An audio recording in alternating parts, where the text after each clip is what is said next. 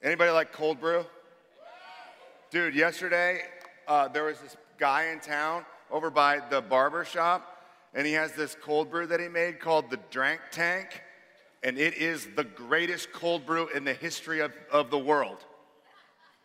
So go find it.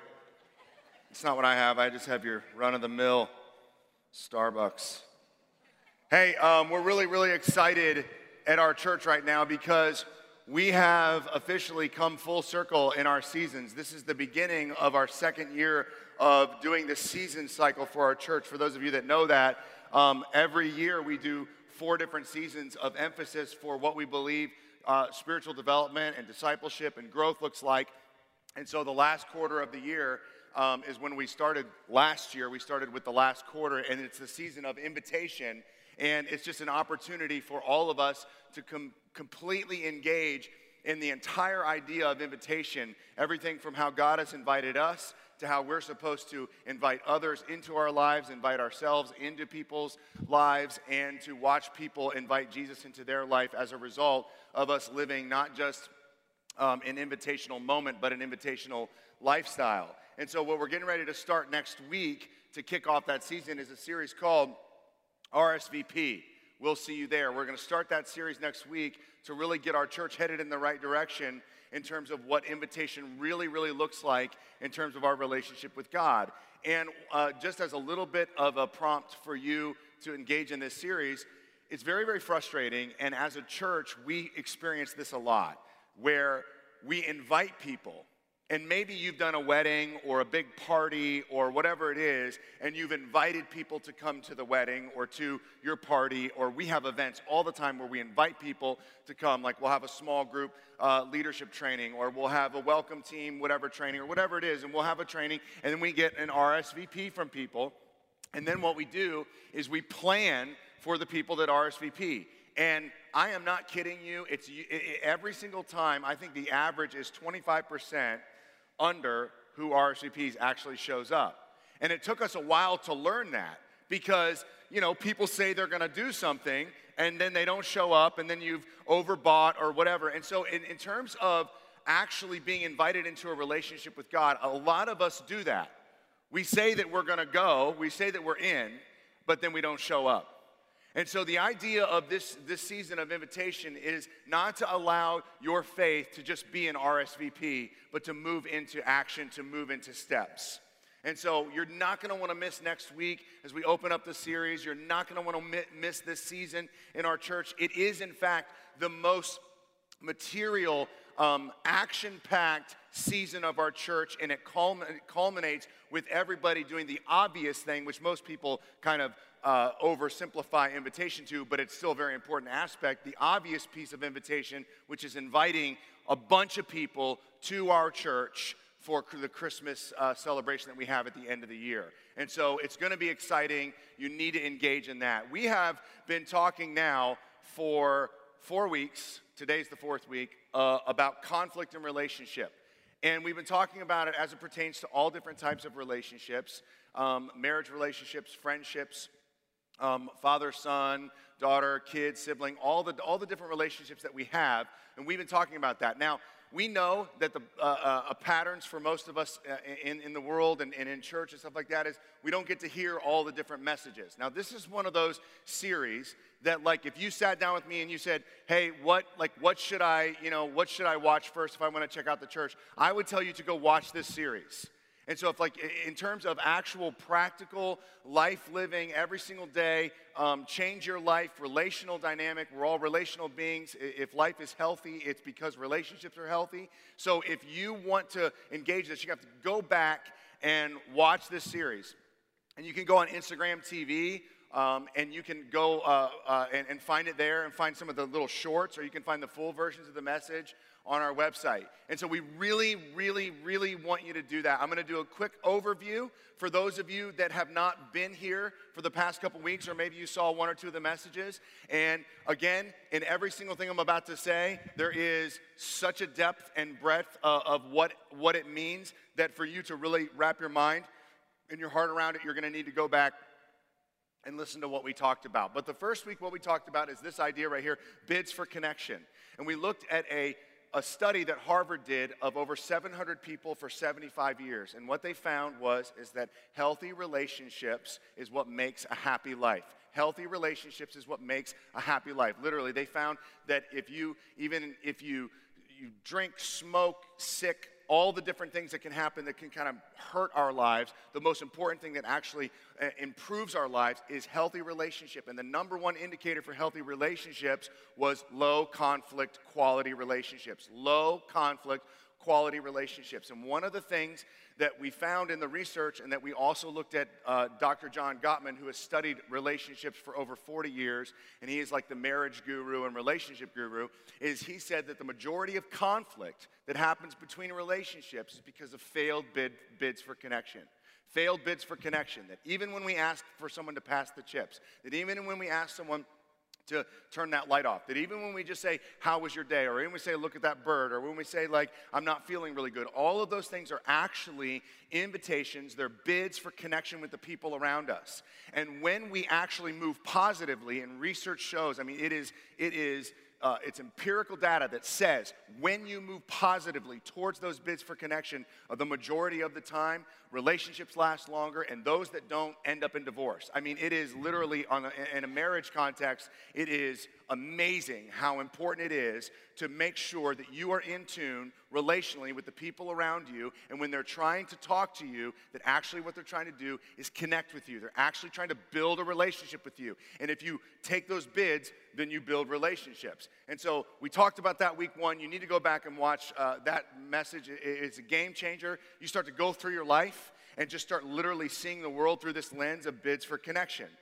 You know, when someone asks you for something, you might think that they're angry, but really maybe they're actually like reaching out. You might think that they're frustrated about something, but they really want you to involve. I mean, you start to look at what life is like through this bids for connection lens. It's a game changer. Week two, we talked about how conflict with others is really often about conflict with ourselves. That inside of us, so many of us have grown up in experiences. We've been around unsafe environments. We've been around difficult, traumatic experiences. And we've also made decisions at times where we kind of basically make everyone else in the world, they're to blame for our problems. And when we actually step back and go, okay, even if I went through something difficult or if I've made a poor decision, I'm done blaming everybody else. I'm going to go look inside. I'm going to go through counseling because I have a plan in my life to have great relationships, and plans fail for lack of counsel. And with many counselors, there is success. And you want success in your relationships, you have to have wise people who've been there, done that, who are experts in the way the brain works, the heart works, the way trauma works. You need to sit with those people and go, okay, I'm frustrated with everyone out there. And whenever you're frustrated with everyone out there, just like in Genesis chapter 3, where they blamed everyone but themselves, whenever you blame anybody else, it's really because there's something broken down in you. And when you start to unpack what's really going on in you, you find that what you're looking for is something that you have to stop putting on everybody else, and you have to move to God towards, and it's really quite a game changer. And then week three, we talked about understanding. We talked about understanding and how the secret to conflict is not to be right, is not to make a point, but to actually tell the people that you're engaging with that your goal in the interaction is to understand. That understanding turns conflict into something constructive. That when you stop thinking about the world in terms of what you can do, but how you can understand, it changes everything. That when we go to people that we care about and we have an interaction and they feel that we want to understand what they're saying, that actually an attempt of understanding and actually becoming understanding people is what builds trust. Because the key of understanding and what we talked about last week was that when we trust someone, it is because we believe that they care as much about us as they do about themselves. And the only way that happens is when that person genuinely seeks to understand the person on the other side of the table. I want to understand you because I want to care about what you care about, and I'm going to show you that I care about what matters to you. And one of the things we talked about, I'll say it again if you missed it, because if you weren't here, I'm so sorry that you missed this, but John Gottman, again, studied 130 relationships for different 4-year pockets of time throughout all of his research. One of the things he found is that people who are masters of marriage and masters of relationship, that they fight for this more than anything else. And that they actually have a motto, and the motto of those marriage masters or their masters of relationship is, whenever anything is going wrong, my world stops and I listen. Because I want you to know that your world matters to me, and I'm going to fight for understanding so that I can start to actually show you that I care about what you're going through. What you're going through. I mean, and we talked about how what wife doesn't want that? What kid doesn't want that? What person doesn't want someone that they call friend or spouse or whatever? What person doesn't want to feel like the people around them genuinely care about them? Genuinely care about them. It basically takes conflict, it just flips it on its head and makes relationships completely different. And so that's just a recap of what we talked about the past couple weeks. I want to land the plane today where I believe that every great series should end, and really every great school of thought or stream of consciousness as it relates to having a relationship with God. I believe that every single one of the thoughts that we have and the lens that we look through should all move to the person of Jesus Christ. Okay, Jesus Christ is the embodiment of God. God wanted us to know what he was like, so he came down here and he joined us. He is God in the flesh. And so if we want to know how God wants us to live, if we want to know how we're supposed to relate to one another, if we want to know how the world's supposed to work, if we want to know how we're supposed to think, then we have to bring it all back to the person of Jesus Christ. And in the person of Jesus Christ is everything. It's everything or it's nothing. It's nowhere in between. So when we realize that Jesus called himself God, and then he rose from the dead, and he offered that to those who follow him as, I'm the first, I'm the beginning, I'm the first fruits. Anyone who follows after me will be my disciples. They'll look like me, they'll talk like me, they'll think like me, they'll behave like me, and then eventually they'll receive the same thing that happened to me, a glorious resurrection after death. Man, when we start to see that that's the thing that we're after here, then everything we do, everything that's important, money, our health, our relationships, it all has to be brought right back up to the person of Jesus Christ so that we can understand how we're supposed to live our lives. And one of the word that I'm going to talk about today, the word that I'm going to land the plane with as it relates to Jesus and as it relates to relationships is this word right here. It's the word cherish. It's a great word. It's a great word that we don't use all the time, and I think it's good that we don't use it all the time because it lives in these places where we're supposed to actually cherish. If you think about the word cherish, it's a word that we always hear at weddings, right? When people are making their vows. I choose to love and cherish you for the rest of my life. And when we think about the word cherish, and we look at what it is, we really have to dig deep into what does it really mean. What does it really mean to cherish something? What does it really mean to adore something is another word for it. You adore it. To take care of it. To keep it safe and improve it. This is what cherish means. To constantly communicate that you value it. To clean it, to wash it, to fix it. This is what cherish means. Now, ultimately, in Christian relationships, we are supposed to, get this, cherish one another. We're supposed to cherish one another. We're supposed to adore one another. We're supposed to improve one another. We're supposed to care for one another. We're supposed to make safe the world around one another. We're supposed to improve our lives so that we can improve your lives. When you think about anything you cherish, how do you treat it? When you really cherish it. Now, most guys, if the first thing you went to is a car, that's the problem. But that's how we think, right? We cherish our car. We wipe it with a diaper every day. Look at my baby. We're supposed to treat people like that. Maybe you think about a guitar that you have. You cherish that guitar. I cherish this guitar. What do you do with a guitar that you cherish? You clean it. You keep it, you actually make sure it has a right level of like air and a humidifier inside of it so that it doesn't get too dry. I mean, you cherish it. Anybody notice that today we have a female drummer rocking the drums? Darby, are you in here? Nice work, Darby. You could tell that Darby cherishes the drums, that she probably has all of her own different sticks and her own drum set. And when you cherish something, you really can tell, right? You know someone that cherishes something? Men cherish their Buckeye room. It's true, right? The way they act, make it clean. Don't let anything unholy get in there, like Michigan paraphernalia. Make sure that there's no stains. Make sure it's clean and ready. Make sure the chips and the guac. Cherish.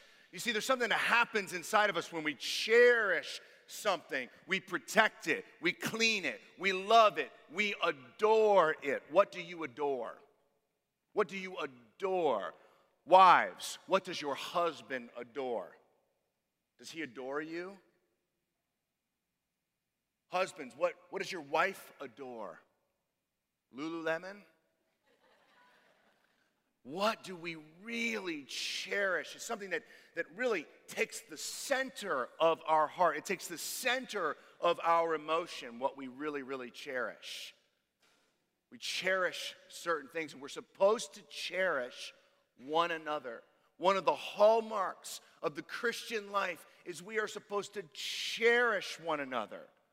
We are supposed to look at each other and go, there's nothing more important, there's nothing more beautiful, there's nothing more valuable than these friends of mine, than these co-workers of mine, than this spouse of mine, these children of mine. We're supposed to cherish. And ultimately, when we talk about this song that we all sing, I'll follow you anywhere, what that means is that God is going to challenge you to go somewhere you don't want to go. And ultimately, we lose focus of who we're supposed to cherish. And God says, you're supposed to cherish your friends. And when we stop feeling that way, he's going, you want to follow me? I love my enemies. I cherish my enemies. I die for my enemies. I adore my enemies. I take care of my enemies. I will wash away their sin. I will care for them. I will love them. You're supposed to follow me anywhere. And that the problem with that song, and not that the song's awesome, the problem for us with that song is that we actually think we'll follow God anywhere, but then when we have people around us who rub us the wrong way, we don't want to cherish them anymore. You want to follow God anywhere? Choose to cherish humanity.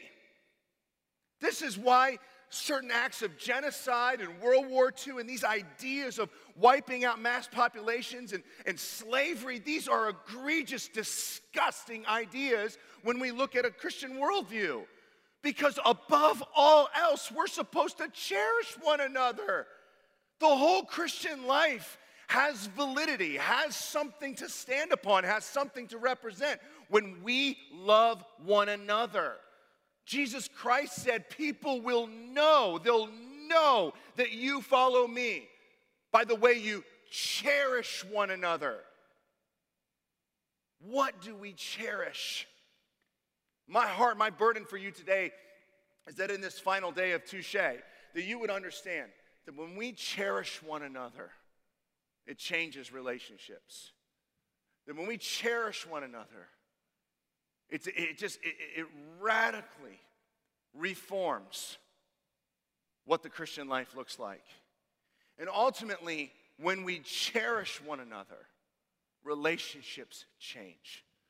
When we cherish one another, relationships thrive. So I'm going to talk about 3 things that are low-hanging fruit, really practical things that you guys can just grab right now and go, okay, those are easy ways to cherish, and then I'm going to land the plane with the why and the driving force behind why we should do these 3 things. Okay? The first one comes from Ephesians chapter 4. And you can open up, it's not Achievins, it's Ephesians. But, I mean, sucker, you can call it whatever you want. Ephesians, I mean, if you're trying to find Ephesians and you call it Achievins, I'm just glad you're in your Bible, so it's fine. Ephesians chapter 4, such a great piece of scripture that you need to spend time working through. But in Ephesians chapter 4, what Paul is doing is he's giving kind of the basis for Christianity, how we have a relationship with God, who Jesus is, what the theology is, and how we are now in Christ. In this book, he says the phrasing in Christ like 36 times, which means that ultimately, like, we are becoming like Christ. We're connected to Christ, and who Christ is who we're becoming. And therefore, in chapter 4, 5, and 6 of this 6-chapter book, now you're supposed to live a certain way. So in Ephesians chapter 4, what he dives into is like the Christian living. Actually, the heading for this in Ephesians chapter 4, it's like Christian living. So basically, because of Jesus and the theology behind who Jesus is and who God is, now you should live this way. And so if you have your Bibles, Ephesians chapter 4, verse 29, I'm going to put up on the screen. I have a couple different passages today. We know that it's not very bright enough to see yet in here. We know that, but, just let your iris open up on your eye. Ephesians chapter 4, he says this. I want to camp on this for just a second. Cherish one another. Do not let any unwholesome talk come out of your mouth.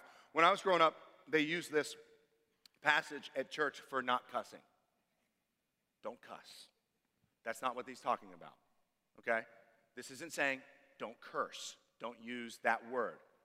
Look what he goes on. He says, don't let any unwholesome talk, words that help people. Words that when they're heard, improve people's lives. Wholesome. Ooh, that's good. Ooh, that enriches me. That makes my life better. Don't let anything out of your mouth other than words that bring people up when they hear them. Make them more whole. So here's how you can think of the world, right? If you look at this word, wholesome, what word is in there? The word whole. You know what most people are? Broken, halves, pieces, parts. God's plan for us in cherishing one another is that everything we say takes the brokenness of the people around us and somehow helps put them back together, builds them up, edifies them. Don't let anything come out of your mouth that doesn't make people whole. Talk come out of your mouths, but only what is helpful for building. Building. Now, right now, we're building a building at the church. We're not building a building at the church. We're building a church at the land. You know what I mean. It is a serious project. It's serious, man. It is timelines. And the other day, Mark Malin was here, and we were looking at the blueprints, the big, real blueprints that are in there that all the people that know what they're doing look at. This thick, man, it's like 80 to 120 different blueprints. This is a serious project. This is intentional effort to build a building. Do you know how unimportant the building is compared to humans?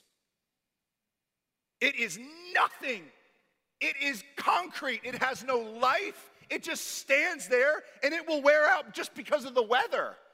And if God wants to, he can wipe it off the face of the planet with a tornado any minute. And he can do that to us too, but we live forever. So it's a breakdown. Listen, my point is this. Building something is a serious intentional effort. When we use our words in relationship, you need to build the people around you. Say things that build them up, that make their life whole. Everything you can think of. I don't like the idea if you don't have anything nice to say, don't say it at all.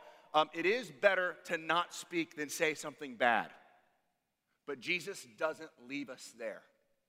Jesus doesn't say, live your life pulled back, pulled away. He says you are supposed to be an active agent representing me, moving and bringing light and goodness into the world. Therefore, you cannot just be sitting here paralysis through analysis, thinking of what good thing to say. You need to be actively pursuing wonderful things that communicate you adore the people around you. Do the people around you think that you think about them?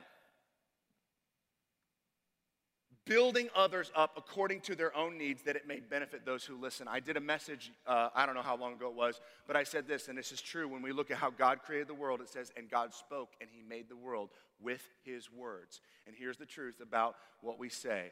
Words create worlds. What we say to our children creates what they see the world like. What we say to one another creates how people feel about themselves. What we say to one another determines whether or not someone feels whole or broken or more or less. We have to understand the power of our words. The brother of Jesus says there's so much power in the tongue that it can burn down a whole forest fire, that it can turn the whole direction of a ship, that it can just move a whole giant, muscular, beautiful horse. Like the words that we say, they create things. They create things. They create things for us. Imagine, this could be the whole message today. Just if we used our words to only build people up. Let's move to the next thing. That's the first thing. Words create worlds. Cherish. How do we cherish with our words? We looked at this passage last week. This is an amazing passage, and to get the backdrop for this passage, go back and listen to last week.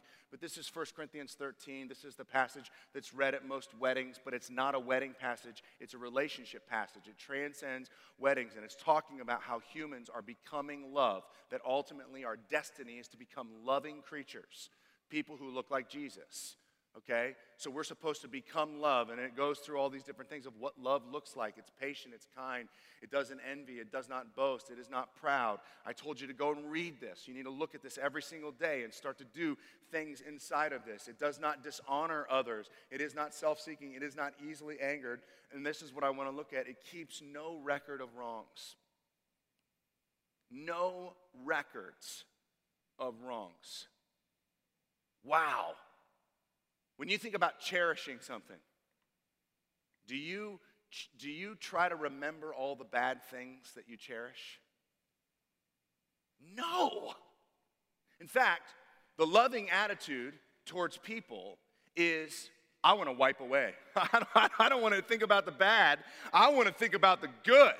I'm literally going to keep a record of rights. That's what cherishing, loving Christians do. They keep a record of rights, and then Ephesians chapter 4, they just say it all the time. Hey, remember that one time you did that thing? I love it when you do that. You're very good at this. You're very good. Whatever it is, I appreciate you. I see in you something great. Whatever it is, I'm not keeping a record. How do you have a relationship with someone who every time they talk to you, they bring up a couple things you did wrong? That's not a relationship, man. That's called court. That's not a relationship. That is a very, very antagonistic interaction. Every single time we talk, you tell me something that I did wrong to you or that I did wrong. You're never going to feel cherished around someone who all they do is scorekeep. And if we don't all move towards what it looks like to cherish one another, you can never scorekeep if you decide that you're going to start to cherish people, because you're looking for the good and you're speaking the good. Right now, my wife and I, we have two kids that are in sports. And I'm constantly texting her, like yesterday morning, Kellen's game, what the score is. Ooh, 3-1. Ooh, 2-3. Whatever it is, score. I am literally actively standing on the sidelines of a soccer game, keeping score. And I thought to myself, this is what we do in relationships that break down. We just literally look on the sideline of each other's lives and we go, oop, you messed up. Oop, you messed up. Oh, you did that. You did that. We're supposed to be actually looking at all the good things that people do and keeping a record of them and then telling them to them in special times. That's what you do if you cherish. You think for a second, it all makes sense hypothetically and ethereally. We love this idea. Of course, I'm not going to be negative. But I got to tell you what. My son scores a goal. My son makes a bad pass. My son does something. You think that I bring him over the sidelines and after the end of the game, if he scored a goal and had a good pass, but he had 5 other things that maybe he didn't do right because he's 9 and he's just learning, and it's not my job to point out what's so negative about him, but to build him up and to cherish him and to make sure that he knows I love him? You think I'm going to tell him the things he did wrong? I'm going to tell him what I saw. That goal was awesome. You want to cherish? Stop keeping score of wrongs. Start keeping score of rights. Make a list. People who are great at relationships, they care so much about people that when they have a good thought about those people, they open up their phone and they write it down so they can tell it to them at the right time. They go into meetings with people and they intentionally stop the meeting to point out something good. People who are great at marriages in front of their children say something great about their spouse. Stop keeping score. This is what cherishing is like. Now, the last thing I'm going to talk about, which we can talk about forever, and I only have 9 minutes left, It's the 5 love languages. Raise your hand if you heard the 5 love languages. It's a very big concept that kind of changed the world and changed the way people view relationships. And ultimately, you take this test and you learn what your love languages are, your love language is, and you kind of learn who you are and what you're like and how you like to be communicated to and what communicates love to you. And there's 5 different love languages, and these are my broke down versions of acts of kindness, gift giving, quality time, physical touch, and words of affirmation. Those are the different ones. Now there's a lot to say about this, about the 5 love languages. But here's what I see the biggest problem with the 5 love languages is and what people do most of the time. People spend all their time studying what their language is and wanting everybody to talk to them the way they want to be spoken to. They go, so for me, physical touch, words of affirmation. For me, this would look like all I do is I go to people, and my disposition towards people is, I want you to speak affirmative words to me. I want you, if you want to get through to me, you need to do this. You need to give me a hug. You need to tell me something positive. If you want to speak to me, you need to learn my language. And the entire ethos of the 5 love languages is the opposite. It is so that you can look at the world, see what people are and how they get communicated to, and learn a foreign language. You see, our job is to look at the people around us and go, what makes them feel loved, and then actually go through the Rosetta Stone process of learning the language of gift giving. If your love language is words of affirmation, which mine is, it is easy for me to use words and say stuff like that. But if I actually want to get through to someone who likes gift giving, do you think this works? No, you have to start giving gifts. Because if someone speaks Chinese, I got to learn Mandarin. Not imagine the insanity of this idea. I'm traveling to China, so I send an email to all of the powers that be where I'm going to be spending my time and say, would you please spend the next 6 months learning English so we can communicate? That's what people do with the love language. Learn my language, talk to me. They get upset. Why do you say that to me? Why do you do this to me? The whole purpose of the love language is so that you can understand the people around you, speak their language, and cherish them by communicating love to them in a way that they understand. You want to start to cherish people? Be consumed with learning their language, not making sure they know yours. Be consumed with learning the people around you their language. What do they like? What makes them tick? What communicates value to them? Quality time? Man, that is so hard for me.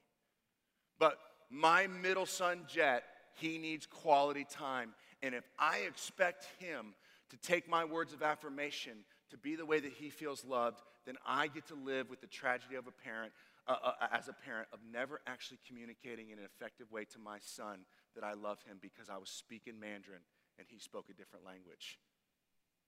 Cherishing, speaking these words, stopping, keeping a record of wrongs. These are ways we cherish, and this is all laid out for us in the scriptures through the person of Jesus in John 13. And I want you to open up your Bibles, and we have 5 minutes, and I'm actually going to land the plane here. It's going to happen right now.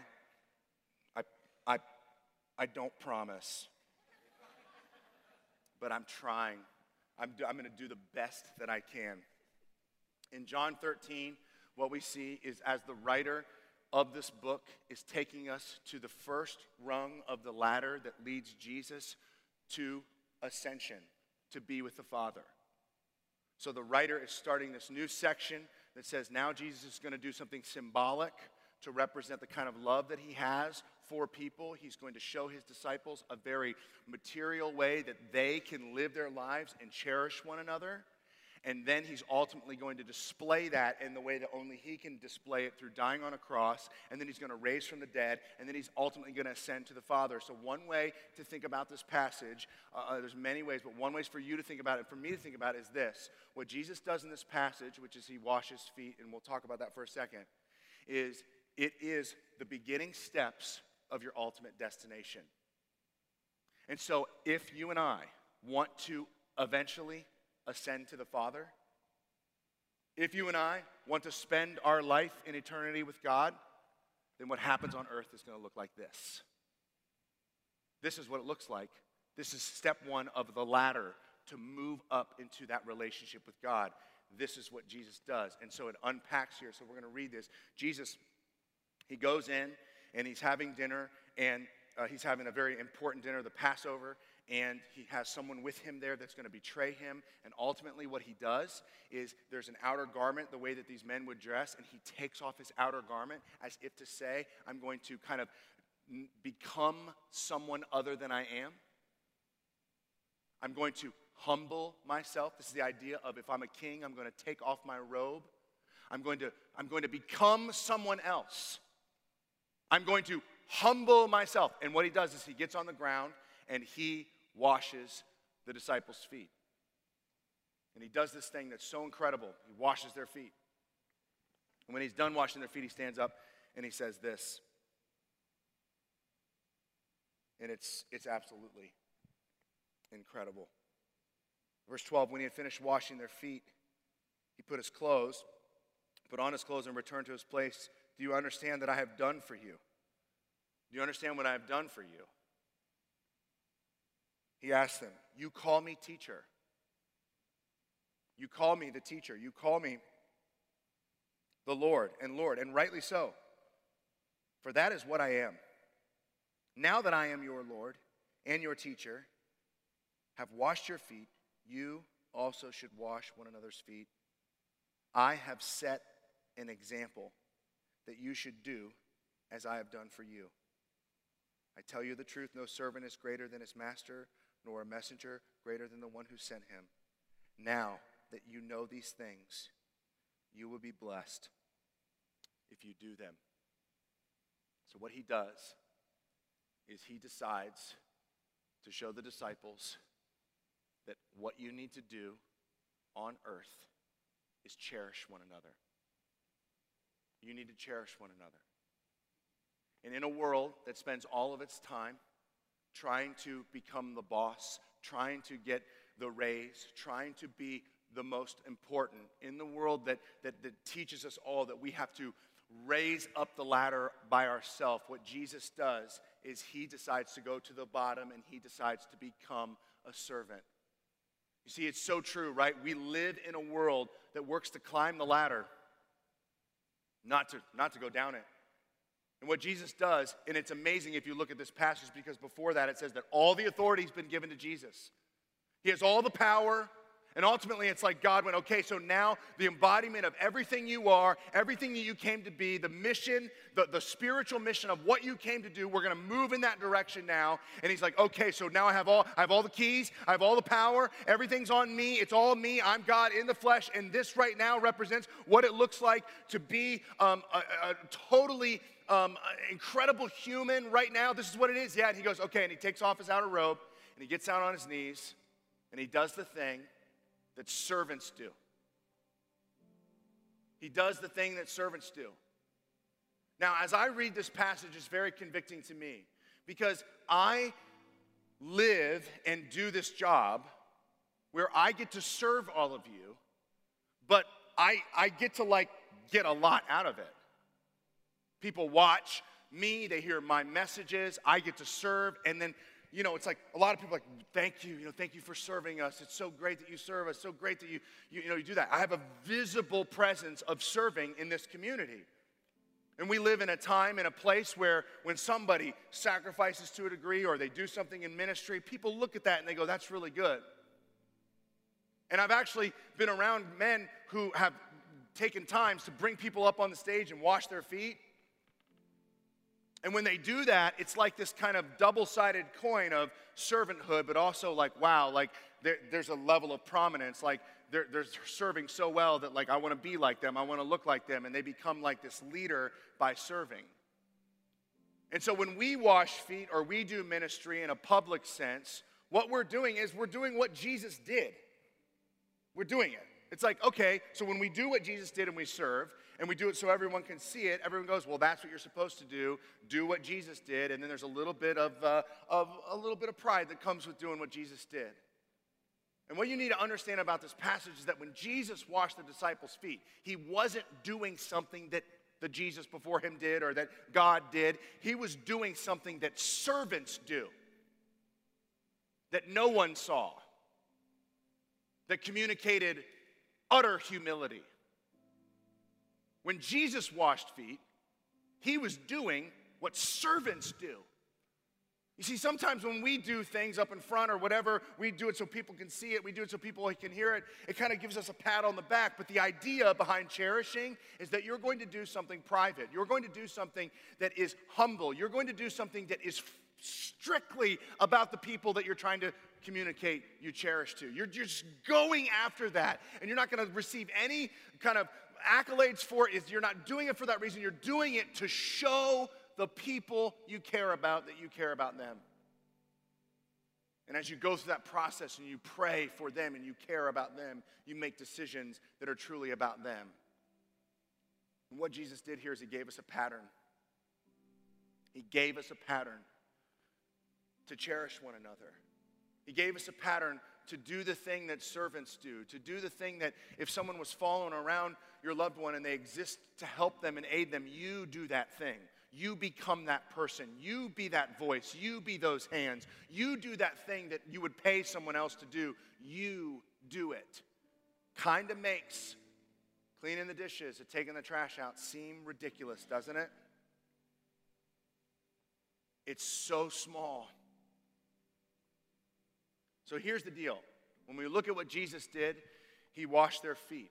He was doing something that servants do. He was communicating that he cherished those men above all else, that he would serve them, that he would do anything for them. And then he went and he died on a cross, which was the only thing that he could do that could genuinely forgive them and give them freedom from death. And he went and did that. And when we say that we cherish somebody, then what's supposed to happen is that our lifestyle is supposed to become that of private service to the people we love, where it's about them. We create their world with edifying words. We stop keeping records of wrongs. We do these things that are remarkable and communicate value to people. Saying you cherish someone is proven by serving them as a way of life. Saying you cherish someone is proven by serving them as a way of life. And here's the part that doesn't land well with everybody, and here's the part that's really, really hard, is that actually it's not a way of life. It's actually a way of death. You see, what Jesus does here is he sacrifices everything he is. He's the king. He serves. He's the perfect man of God. He dies as a sinner on a cross. He sacrifices. It's painful. It's humble. It's hard work. And when we as Christians are given the ethos of who God is and what the cross represents, it starts to spill out into our lives of just becoming the kind of people who cherish those around us. And ultimately what this does is it just starts this cascade. It's a cascade that takes place. You start to sacrificially love the people around you. You cherish them. And this is what happened in Jesus' life. Jesus served his disciples, and he died for them. And as a result, they died for him. And what we see is that when you show sacrificial love to the people around you, that it transforms the people around you into people of sacrificial love. And the world gets the church, and the world gets to change, and the world gets more followers of Jesus. Follow Jesus, cherish people as a way of death. Give up your life for the people around you, and watch the people around you come to life. So I'm gonna pray, and we're gonna stand up, and we're gonna sing Follow You. Follow You. And as we sing this song, I want you to think about following Jesus in your relationships, following Jesus with your words, following Jesus with not keeping score, following Jesus by cherishing the people around you. So let's go ahead and stand, and I'm going to say a prayer for us. Father, thank you so much for giving us the example that you gave us, giving us a pattern, something we can actually follow, that we can serve, and we can sacrifice, and we can communicate to the people around us that we cherish them. God, forgive us for our pride. for considering our interests above our friends, our spouses. God, please help us to model you, to emulate you to the world that we're living in. In Jesus' name, amen.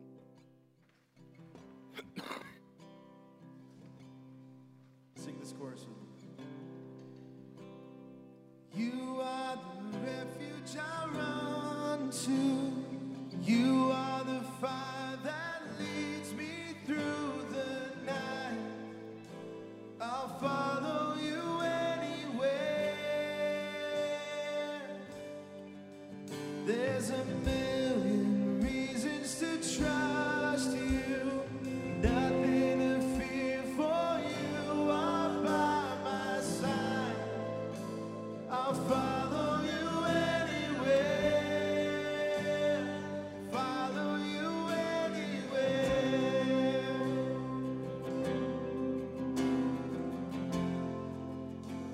I'll follow you anywhere.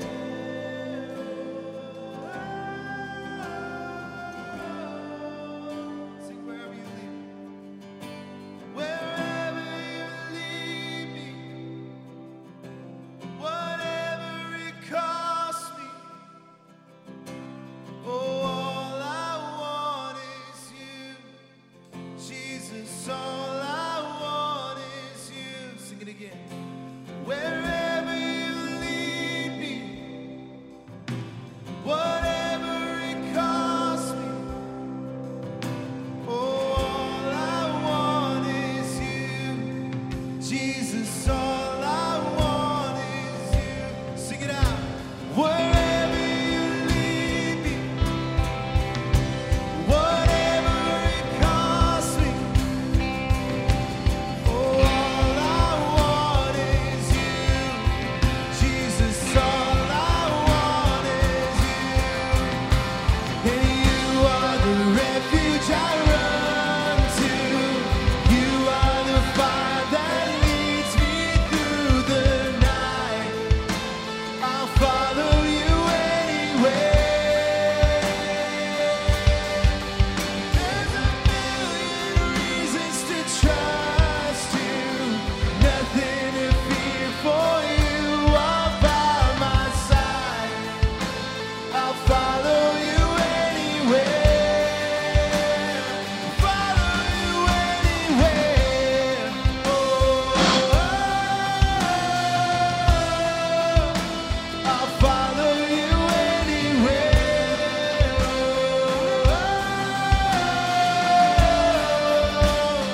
Follow you anywhere.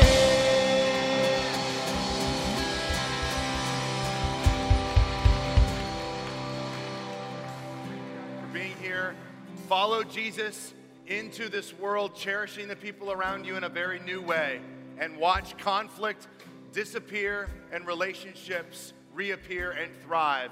And email me and tell me how God is using these truths to change your life. I guarantee it's going to be amazing. So we love you guys. We'll see you next week for RSVP.